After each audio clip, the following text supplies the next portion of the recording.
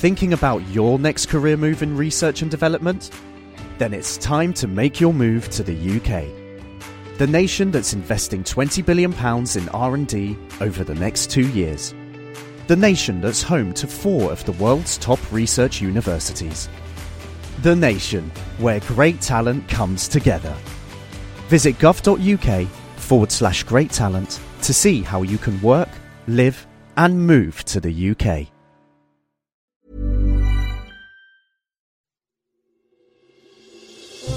Question of the week from the Naked Scientists.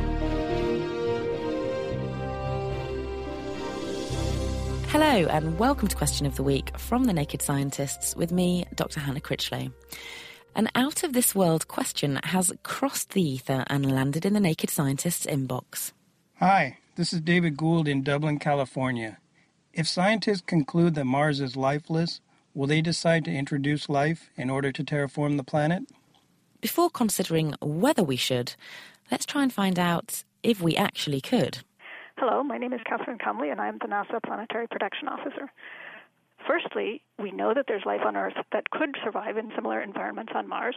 There are organisms that live deep beneath the surface of South Africa that live on the radioactive decay of the rocks around them. If they were put in a similar location on Mars, they would certainly be able to survive there. There are also lichens and other organisms that at least can survive in many of the aspects of the environment of Mars that we can mimic in labs on Earth. People have done studies to try and understand how long it would take and what you need to do to terraform life on Mars. First, you would need to warm up the planet a little bit, and then you would introduce organisms that could change the atmosphere, photosynthetic organisms that would break down the carbon dioxide and turn it into oxygen so that humans might be able to live there. That process would take about 100,000 years. So it is possible, certainly, to terraform Mars. We have organisms on Earth that could probably live there with only a small amount of tweaking. So yes, modelling predicts that we could terraform Mars with life from Earth. But do we want to terraform it? Back to Cassie, whose job it is to protect our planets. My job as Planetary Protection Officer is to make sure that NASA does not contaminate Mars with life from Earth.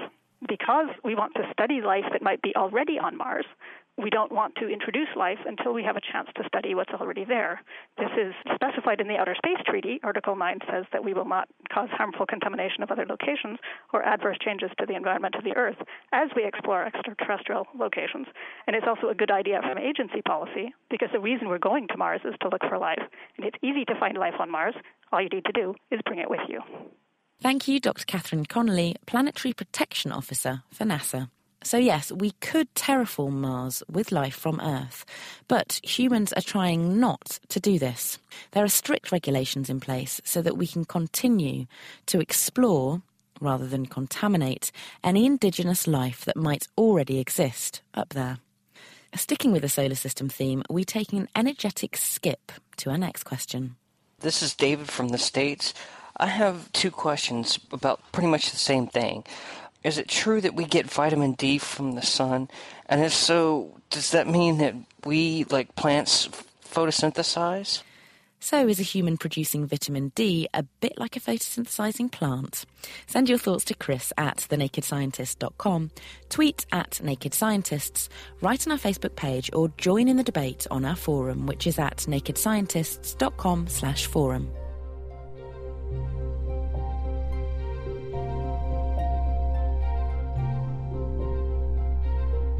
The Naked Scientists Question of the Week, brought to you in association with the Houter Wisman Foundation, supporting science and education from Alpha to Omega.